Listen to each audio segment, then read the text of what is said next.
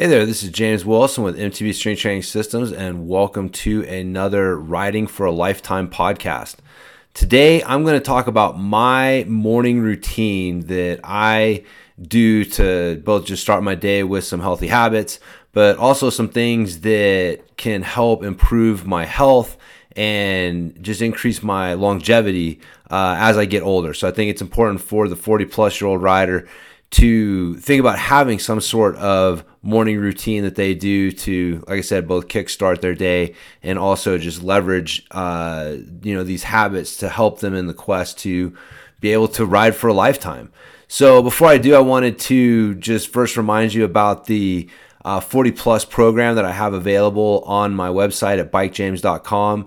In it, I take the guesswork out of a lot of things that I talk about on this podcast in order to show you exactly how to put these things together into a workout. So how to use things like isometrics and breath work. Both of these things are, I think, important things for the 40-plus-year-old rider to have in their program, and not a lot of workout programs incorporate things like this into them. So again, you can definitely figure it out yourself, or if you want to take that guesswork out, go check out the 40-plus program at bikejames.com. And also let you know about the best pedal for the 40-plus-year-old rider, and that is the Catalyst pedal. You can find out more about that at pedalinginnovations.com.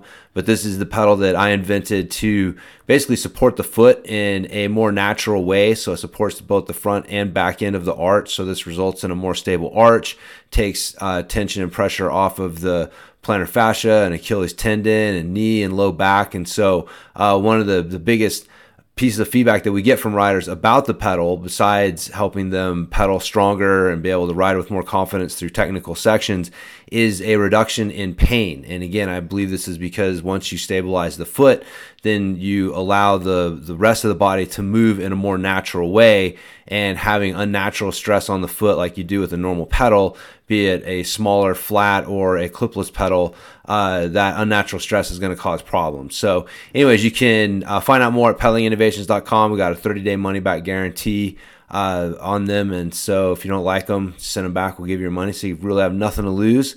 And so with that out of the way, we will get into the show. So first off, maximizing your health and longevity should become a bigger priority as you get older. We all know that you can get away with abusing your body in your 20s and even into your 30s and still be able to get away with it.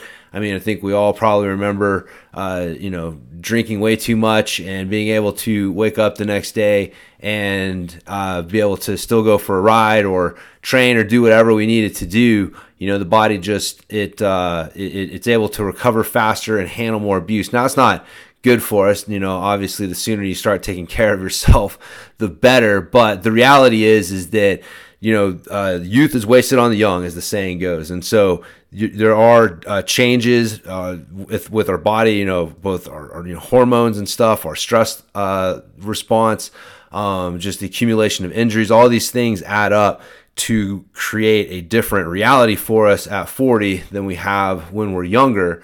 And so if you want to be able to perform well on a consistent basis into your 40s and beyond, you got to start making good daily habits a part of your routine. So I've gone through several different things over the years. I'm letting you know about my current one that I've kind of developed over the last several years that I feel really helps me, and it's based in some good science. It's basically a synthesis of things that I have learned from people in a bunch of different fields that they do to help them with to kind of maximize their morning routine and make the most out of their day. And so I wanted to share these things with you. And so again, the idea behind them is to support your recovery process. And so if you're training and riding hard, remember, like, training breaks your body down, so it's how well you recover after training. And so doing some things on a daily basis to help with that recovery process. And it's also going to leverage and maximize the results that you're getting from that training. And so the three things that I do every morning, one, I hydrate with water and electrolytes, particularly sodium. And I'll go into why sodium is important here in a second. The next thing I do is some sort of breathwork drill. So I currently like to alternate between box breathing and kind of the Wim Hof style method, where you're doing like a super ventilation with a breath hold. And again, I'll get into the specifics of those here in a second. And then the third one is cold water exposure. So hydrating with electrolytes, particularly sodium, breath work, and then cold water exposure. Those are the three things that I have found to help me and are part of my morning routine, like kind of the cornerstone of it. So first, the hydration element and why sodium is so important. So after waking up, I'm going to drink 16 ounces of water with a supplement it's spelled literally the capital L, capital M, capital N, capital T. So LMNT. So when I first saw it, I thought it was pronounced lemon tea, and so I still call it lemon tea, although I think it's supposed to be pronounced element. That is the play on letters there, I guess, if you will. And so if you hear of a supplement element, that is this element tea or supplement that I'm talking about. So in this supplement, it has 1 gram of sodium along with 200 milligrams of potassium and 60 milligrams of magnesium. So the sodium element is something that might catch some people off guard, because sodium is one of those things that the FDA says that we should be limiting our intake of, and that a low sodium diet is going to be healthier for blood pressure and heart health and other things. And so, but there's a lot of holes in their recommendation. So I will say I'm deferring a lot here to Robb Wolf, who is a founder of Element. And he's done a lot of great work on illuminating the difference between what we're told by the FDA and what the research on sodium intake actually says. And so again, unfortunately, we trust people in charge of this area, so the FDA in this case. And unfortunately, there's times when they're not necessarily representing the science in the most accurate way possible. And so, in our sport, clipless pedals are a great example of this. So it just goes to show you that you really kind of have to, do your own research on some level and make your own decisions, because sometimes you're going to find out that the things that we're told by the, like I said, like the people in charge, for example, the FDA saying that you need to restrict sodium intake to an extremely low level. And, in our case, the mountain bike industry telling us that clipless pedals are a better way to pedal your bike. Neither one of these claims are actually backed by the science. And so, that's kind of a little side rant on me, a little jab. I never miss an opportunity to take a jab at the lack of science behind clipless pedals. But in the case of sodium, like I said, if you want to learn more, then check out Robb Wolf and his work. And like I said, he's done a lot of great research in this and has gone into it, in a lot more depth than what I'm going to cover here. So, but just to kind of give you a quick overview of why sodium is important and how much you want to be taking. Now, yes, to start out, an overweight, pre-diabetic person who doesn't exercise and eats a lot of fast food probably doesn't need extra sodium.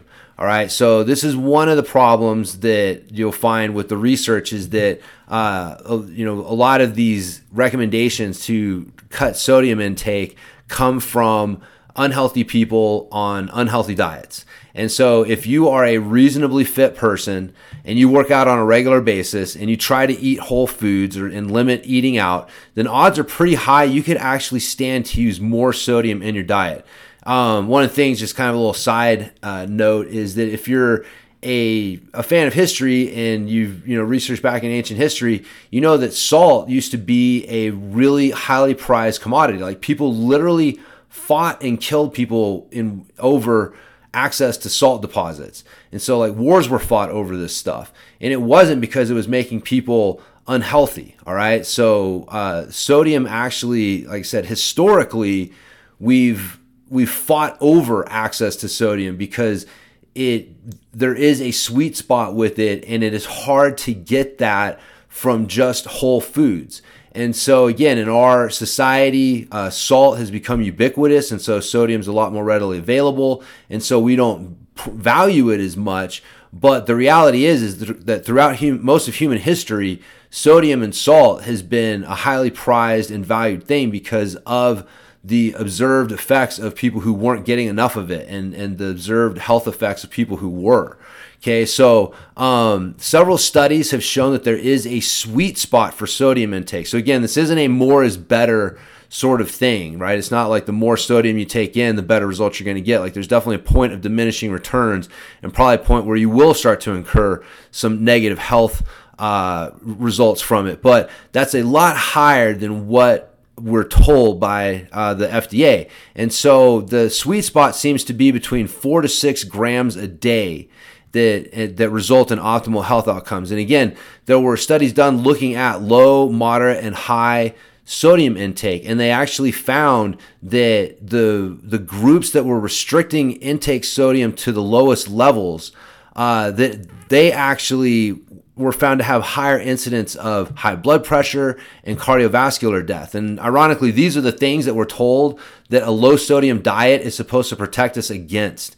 And so you can go too low. And if you are an active person and you are sweating, then you are sweating out these electrolytes and sodium, and so it needs to be replenished through your day.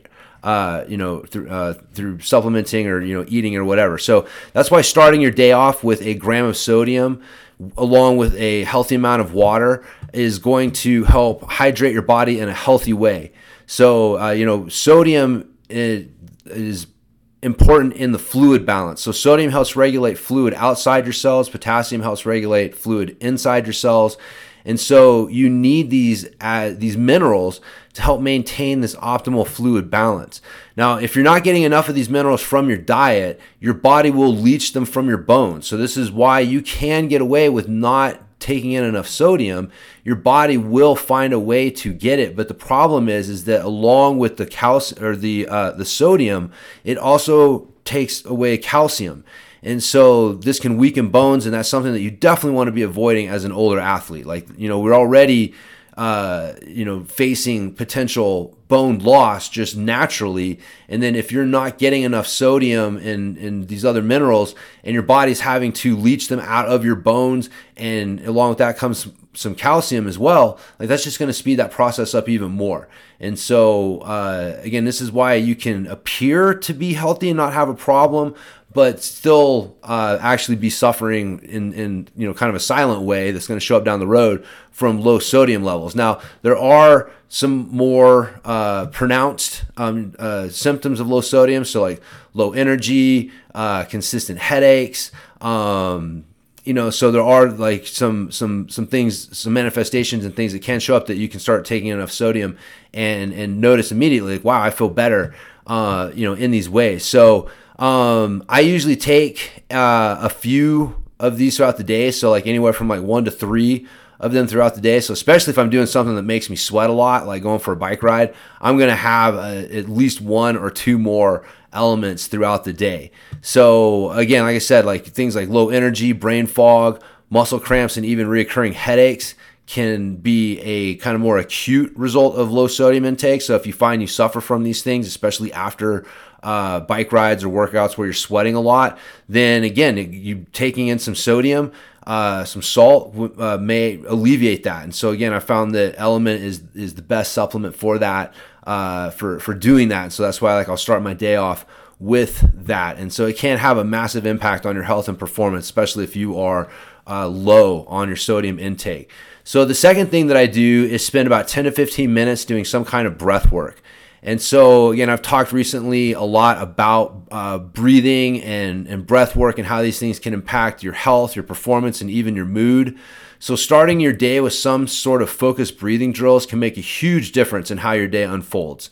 My 2 favorite breathing drills are box breathing or the Wim Hof style breathing. So with box breathing, you're going to assign a time to the 4 parts of a breath. So every breath that you take has 4 parts. There's an inhale, there's a hold at the top. Even if you're not holding, there's a moment where there's a hold as you reverse from an inhale to an exhale. So again, there is a top portion of after your inhale. There's the exhale, and then again there is a bottom portion. And so a normal breath, again, you may not be purposefully holding at the top or bottom of your breath, but there is a momentary hold as you're changing from one to the other. And so by manipulating these 4 elements of your breath, you can create changes in the body's internal chemistry, which can result in changes in the body over time. So for box breathing, I like to recommend that you start with 3 seconds for each part of the breath. So that'd be a 3-second inhale, a 3-second hold at the top, a 3-second exhale, and a 3-second hold at the bottom. So as this becomes easy, then you can add 1 second to each part of the breath cycle. But you want to make sure that you keep each part of the breath cycle the same length. And this is where the term box breathing comes from, because it's the same length of time. So don't increase like the inhale and exhale, but not increase the holds. Right? So if you increase one part by 1 second, then you increase all the parts by 1 second. So you can try to work up to 5 seconds or longer. If, again, there's diminishing returns on getting extreme holds going with this. But I would say that if you're able to get to where you can do 5 seconds with the box breathing drill, and it be relatively comfortable, again, a little uncomfortable, but not like really tough for you to do, then that's a good goal. But again, you're getting results from whatever length works for you. Like, man, if you find that 3 seconds is too hard for you and you need to go to 1 or 2, like, it doesn't matter, right? Like, just start with something, work with where you're at. You're going to improve, right? Like, this is a lifelong thing that we're looking at here. So the Wim Hof style breathing goes in the opposite direction. And with this one, you're going to breathe as deeply and as quickly as possible for 30 to 40 breaths. And so it's important that you're breathing deeply and quickly. You don't want to breathe so fast that you're taking shallow breaths. But if you're taking deep breaths, and especially if you're kind of holding at the top and the bottom, or really extending it out at the top or bottom, then that may not be quite fast enough. So there's a little bit of a sweet spot there. But after you do 30 to 40 of these deep and fast breaths, on the last breath, you do a comfortable exhale. And so after you do your exhale, you're going to hold your breath. And so you hold your breath until you feel the urge to breathe. And then you take a deep breath in and hold on that inhale, this time for like 10 to 15 seconds. And then you breathe out and you start that process again. So again, 30 to 40 deep, quick breaths. Hold on the exhale. When you need to breathe, take a deep breath in, hold on that inhale for 10 to 15 seconds, and then breathe out and start over again. And so you're going to repeat that process 2 to 3 more times. So that's a total of 3 to 4 rounds. So the Wim Hof style breathing is also what I like to use for pre-competition. And so doing this on the mornings of a competition, there is a release of adrenaline that occurs when you do this type of breathing. And so it can help with that adrenaline rush and that adrenaline crash that can happen at the beginning of competition. And so it's not like, standing there on the starting line isn't the first time that your body is being exposed to this rush of adrenaline. Like, you've had a chance earlier in the morning to expose yourself to this rush of adrenaline while also focusing on staying relaxed while you're experiencing it. And so that can really make a difference in your mindset and ability to handle the stress of competition. So both of these methods they're very different, right? Like, the execution of them is very different, and they deliver slightly different overall results. And so, I'm not necessarily going to go into the specifics of what each one does, but the important thing to note is that both of these methods are going to alter your blood chemistry, and that's going to result in adaptations in the body, right? Again, slightly different blood chemistry being created, but the overall takeaway message is that changing in the blood chemistry will result in adaptations in the body. And so, and they also act as a form of meditation. Both of these, because you're thinking about your breathing when you're doing the breath holds with the Wim Hof breathing, you're trying to stay relaxed. So both of these are a form of meditation, and meditation by itself has been shown to have positive health benefits. So you'll find that meditation is usually part of the morning routine of a lot of successful people. And so by using this breath work, you're tapping into that as well. So theoretically, if I had the time, I would do them both every day at different times during the day. but as it stands, I can really only commit to doing one of them in the morning. And so what I'll do is I'll alternate between the two breathing methods. I'll do one for anywhere from like 1 to 3 months. And then when I kind of feel like I want to switch, or I'm getting a little bored, or I feel like I could benefit from a change of pace, then I'll switch to the other one. Now, I will say the Wim Hof method, it is more stressful. Like I said, there is an adrenaline release. You are hyperventilating or superventilating, whichever term you want to use. So you want to make sure that you are in good health in doing that one. And then when you do it, like ease into it, right? Like there's no need to try to go hog wild the first time. And so also just make sure you're in a safe place. While odds aren't super high, you can pass out doing the Wim Hof method. So that's why it's recommended you don't do it while operating machinery or near water or something like that. Like just sitting in a chair or lying on the ground is somewhere where you're comfortable. Like that's where you want to be doing your Wim Hof style breathing. So just keep that in mind, right? Like, so if you're new to breath work, maybe start with the box breathing. And then after doing that for a month or so, I'll switch to the Wim Hof breathing, or you could try them both, right? Do one day, do one the other. Like whatever works for you is fine. But doing some sort of breath work is a great way to start your morning. So the last thing that I do is I take a shower, and then I finish with like 1.5 to 3 minutes of cold water. Just turn the water as cold as it'll go, and then standing there, rinsing myself off in it. Now, obviously, you can be a gangster and just take a cold shower. But man, I'm not that gangster. So I'll just take a regular shower, right, using normal hot water, warm water, and then I'll finish with the cold.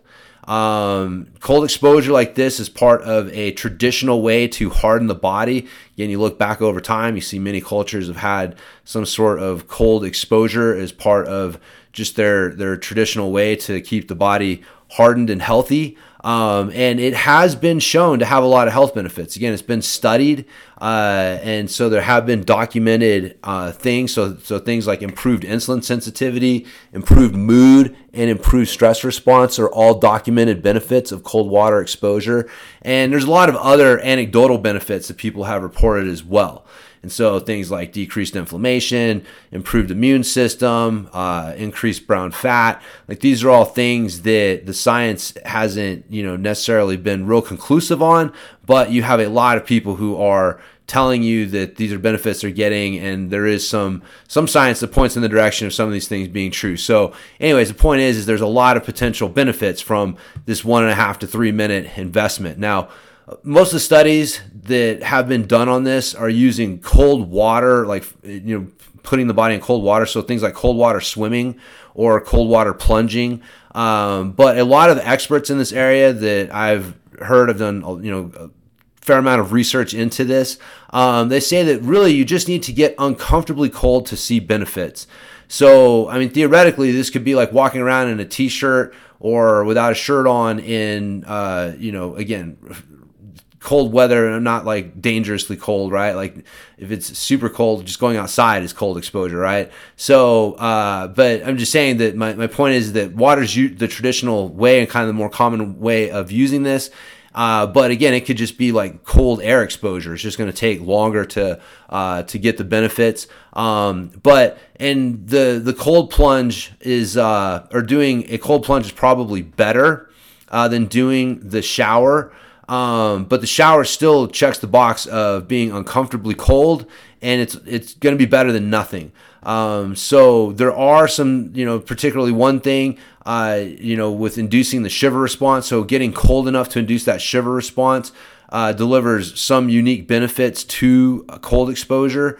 And so that's easier with a cold plunge necessarily than with the shower. So that may be one thing where a cold plunge is better than, but just exposing yourself to cold water for a few minutes in the morning can have long-term health benefits. And again, a shower is better than nothing. And so don't make an excuse of like not having a fancy cold plunge. Again, you can spend quite a bit of money on at-home cold plunges, or trying to fill a bathtub and put ice in it or whatever, right? But the problem is the more friction there is between you and doing something, so whether that friction be money to invest in a cold plunge or just the time and effort that it takes to come up with ice and consistently do all of that, the more likely you are to not start or stick with it. And so finding the lowest friction way that you're going to be able to stick with is really the most important thing. So don't worry about what's best. You need to worry about what are you going to be able to stick with. And if that is taking a cold shower in the morning, then do that, right? And start with that. And so, like I said, you're definitely going to see some benefits from that. So again, that's just kind of a look at how I start my day. The biggest time investment here is the breathing, because, drinking some element, that's not going to take, very long, just a few minutes. I'm taking a shower anyways in the morning, so I may as well finish with some cold water exposure. So I guess, because I don't do a cold shower, the extra minute and a half to 3 minutes that I spend at the end of the shower, is an extra time investment. But really, all told, I'm about 30 minutes into my morning, and I've already invested in some pretty good health habits that are going to leverage my recovery and the results that I get from my training. And so it's a great way to start the day. Now, I also have some vitamins and stuff. I take a greens powder. I do a vitamin D supplement, a vitamin B12 supplement, a few other things. And so I'll usually try to work out or go for a ride or do some sort of mobility work almost every day. And so, me personally, like my daily habits definitely go beyond this.